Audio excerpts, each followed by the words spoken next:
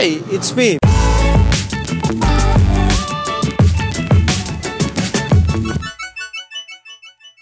Balik lagi sama gue Mr. Ilham di ngobrol-ngobrol. Gimana? Selamat pagi, selamat siang, selamat sore, selamat malam mungkin untuk teman-teman semua yang sudah mendengarkan podcast gue kali ini. Thank you banget. Hari ini gue mau ngomongin apa ya? Mau ngomongin tentang ini aja kali ya, pemborosan. Pemborosan. Jadi kemarin itu gue biasa lah ya, gue emang orangnya agak sedikit boros. Namun pemborosan gue kali ini adalah pemborosan membeli buku. Sepertinya terdengar aneh pemborosan membeli buku. Ya, buku itu bukan buku pendidikan. Entah kenapa kalau gue soal pendidikan akademis itu gue sensi banget, nggak tahu. Buku itu adalah buku bacaan. Jadi kemarin gue habis ke PIM dan tanpa terencana itu ke PIM. Sebenarnya gabut, nggak tahu mau ngapain karena gue kasarnya tanda petik juga lagi kondisi tersesat. Kenapa? Gue nggak tahu mau kemana. Gue nggak tahu lagi ada di mana saat ini. Yang gue lakuin ya yang gue suka ya gue lakuin aja. Gue ngelihat di LinkedIn dan di Jobstreet juga kayak lowongan pekerjaan. Ya memang sih mungkin ada yang gue minat, tapi mesti pengalaman minimal 2-3 tahunan kan. Which is gue baru aja kelar kuliah S2 dan ya lagi jadi pekerjaan. Sebenarnya ini agak sedikit bertolak belakang sama hati gue pribadi sih. Kenapa? Gue maunya si pensiun sebelum bekerja, tapi hitung-hitung nyari tabungan lah ya sebelum literally pensiun di usia muda. Amin. Gue sih nggak terlalu mau expect something, but itu hanya harapan gue aja. Ngomongin pekerjaan, pemborosan pekerjaan. Ya sebelum pemborosan gue ngomongin pekerjaan dulu. Terus pekerjaannya rata-rata aku di Jobstreet itu akuntansi, terus manajer itu yang buat berpengalaman, terus abis itu sales. Gue sih sebenarnya lagi nyari kayak sesuatu pekerjaan yang di dunia kreativitas, entah itu menulis atau mungkin menulis kali ya. Gue liat di Hipwi sih dia sebenarnya magang tapi di Yogyakarta. Kalau misalnya kerja full time atau gajinya fee-nya mumpuni sih bisa aja gue ambil. Habis itu gue juga nggak ngerti sebenarnya gue tuh mau jadi apa. Apa gue nantinya mau jadi penari, apa gue mau jadi penulis. Sebenarnya gini, dalam lubuk hati gue yang paling dalam banget, gue pengen menjadi seorang penulis profesional. Namun gue masih belum tahu caranya memasarkan tulisan gue. Entah itu cara penulisan gue yang belum enak dibaca sama orang atau apapun itu, dan gue sangat sekali membutuhkan mentor dalam penulisan gue pribadi.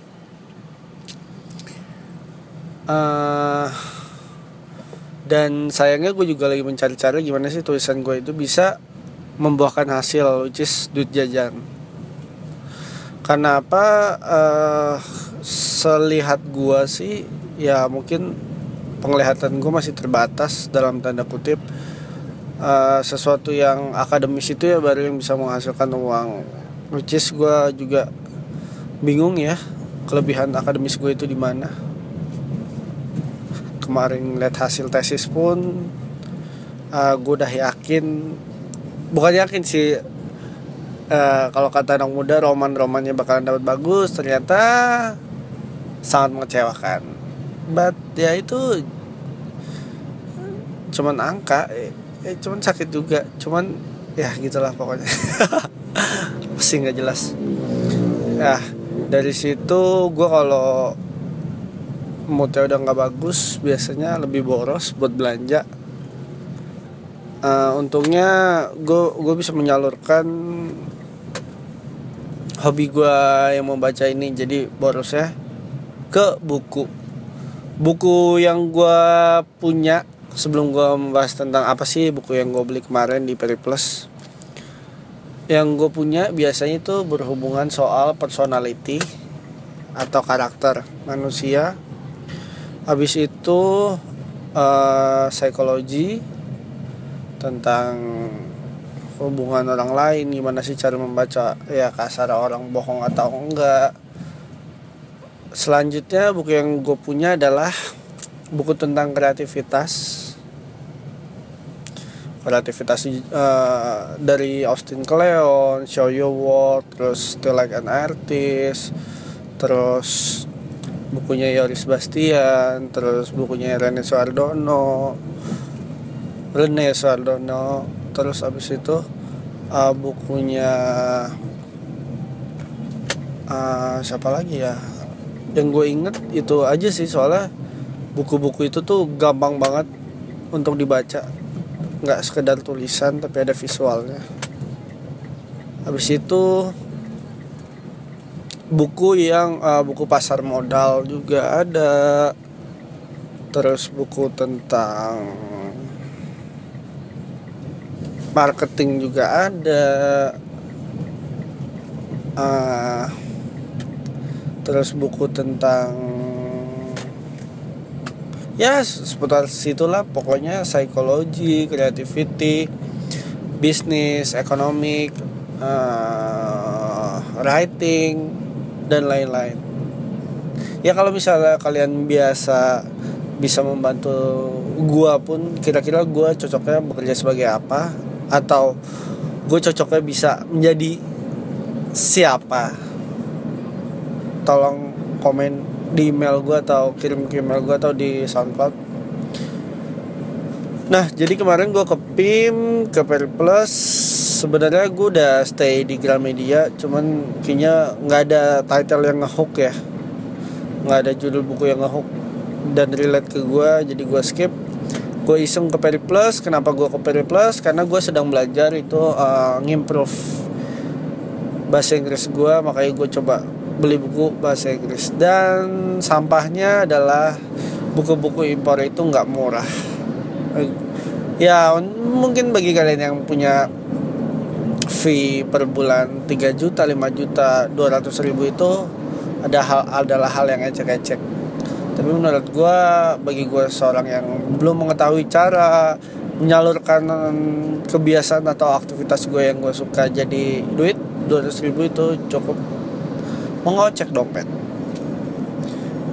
Yang gue beli buku adalah sebenarnya gue hampir 40 menitan lah di situ. Hampir 40 menitan di situ. Gue cari-cari buku, ya gue sempat mendengar banyak yang anak-anak muda nyari buku biografi sih, entah buat tugas atau apa. Gue ketemu beberapa buku yang cukup ngehook gue. Yang pertama adalah gue nggak tahu nama penulisnya siapa, tapi dia bilang Quiet Power. Intinya gimana sih caranya orang introvert itu bisa memiliki power untuk berbuat sesuatu dan ya tanda kutip ngomong ke dunia lah gitu, ada suara di dunia lah. Buku yang gue beli akhirnya sebelahnya itu How to Write Short. Gue belum buka plastiknya karena gue mau ngabisin dulu yang bukunya Yoris Bastian yang Creative Junkies, kalau nggak salah yang warna hijau. Mau ngabisin itu dulu, in English juga. Dalamnya gue asumsikan bahwa ya gimana sih caranya kita menulis tapi simple gitu kali ya. Mungkin kurang lebih kayak gitu kali ya. Sebenarnya kalau buku-buku bahasa Inggris sih paling seru di toko mana ya, Gunung Agung kali ya, Gunung Agung Senen City tuh banyak banget. Cuman kalau di Kinokuniya Kinokuniya ya, nggak tahu ya, Kino apa gitu, permen Kino itu gue belum pernah kesana. Mungkin someday gue bakalan sana juga. Sebenarnya tinggal jalan sih, tapi ya gampang lah kesana. Yang penting gue ngabisin buku itu dulu. Ya, pemborosan gue itu ke buku kemarin harganya sekitar 283 dan itu tebelnya ya lumayan 200-300 halaman. Gue sih curiga ya dalamnya isinya tulisan semua. Ya tapi ya kalau misalnya bermanfaat gitu. Kalau isi yang hoax semua gokil sih. By the way, gue lagi jalan mau nyuci mobil. Sebenarnya nggak ada yang nanya sih, nggak penting banget, tapi ya udahlah. Nah, gue pengen tanya nih ke kalian. Kira-kira kalian punya nggak sih ketika kalian lagi bete mood atau lagi nggak jelas, atau emang kalian orangnya basically boros, kalian kira-kira buang duitnya ya tanda kutip buang duitnya itu kemana? Kalau gue sih ke buku atau ke alat-alat yang punya fungsi yang lagi gue butuhkan. Terus apa ya? Oh ya, by the way, gue juga mau minta doanya. Bentar, bayar tol dulu. Minta doanya untuk sebentar. Masih ya mbak? Untuk nyokap gue, dia lagi sakit, bokap gue juga lagi sakit. Semoga nyokap bokap gue cepet sembuh, amin.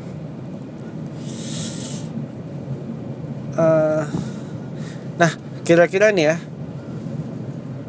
coba tolong sebutin dong pekerjaan, ya bukan pekerjaan sih, kenapa ya gue kalau dengar kata kerja kantoran itu kesannya kaku segala macam ya. Mungkin mindset gue harus dirubah, tapi coba tolong carikan aktivitas berkarya yang dari sisi gue. Jadi gue itu suka nulis, suka sharing, suka ngajar, suka tentang psikologi, suka tentang personality, suka tentang pokoknya self improvement. Habis itu gue suka tentang ekonomi, pasar modal. Ya paling ancar-ancar sih jadi ini capital market development. Terus gue suka ya which is gue lagi nungguin pengumuman lowongan dari BEI juga atau OJK. Coba apa lagi pekerjaan-pekerjaan yang kreatif di Indonesia ini yang bisa gue gali. Ya setidaknya ya sehari bisa menghasilkan 300 sampai 500 ribu lah. Tolong ya. Ya intinya pemborosan gue adalah ke buku. So bagi kalian, pemborosan kalian kemana? Tulis aja di bawah gue di komen atau di email gue di mrilhams@gmail.com. Thank you banget buat kalian yang udah mendengarkan podcast gue ngobrol-ngobrol kali ini. Kalau misalnya salah kata ya udahlah, nggak apa-apa. Gitu aja kali ya.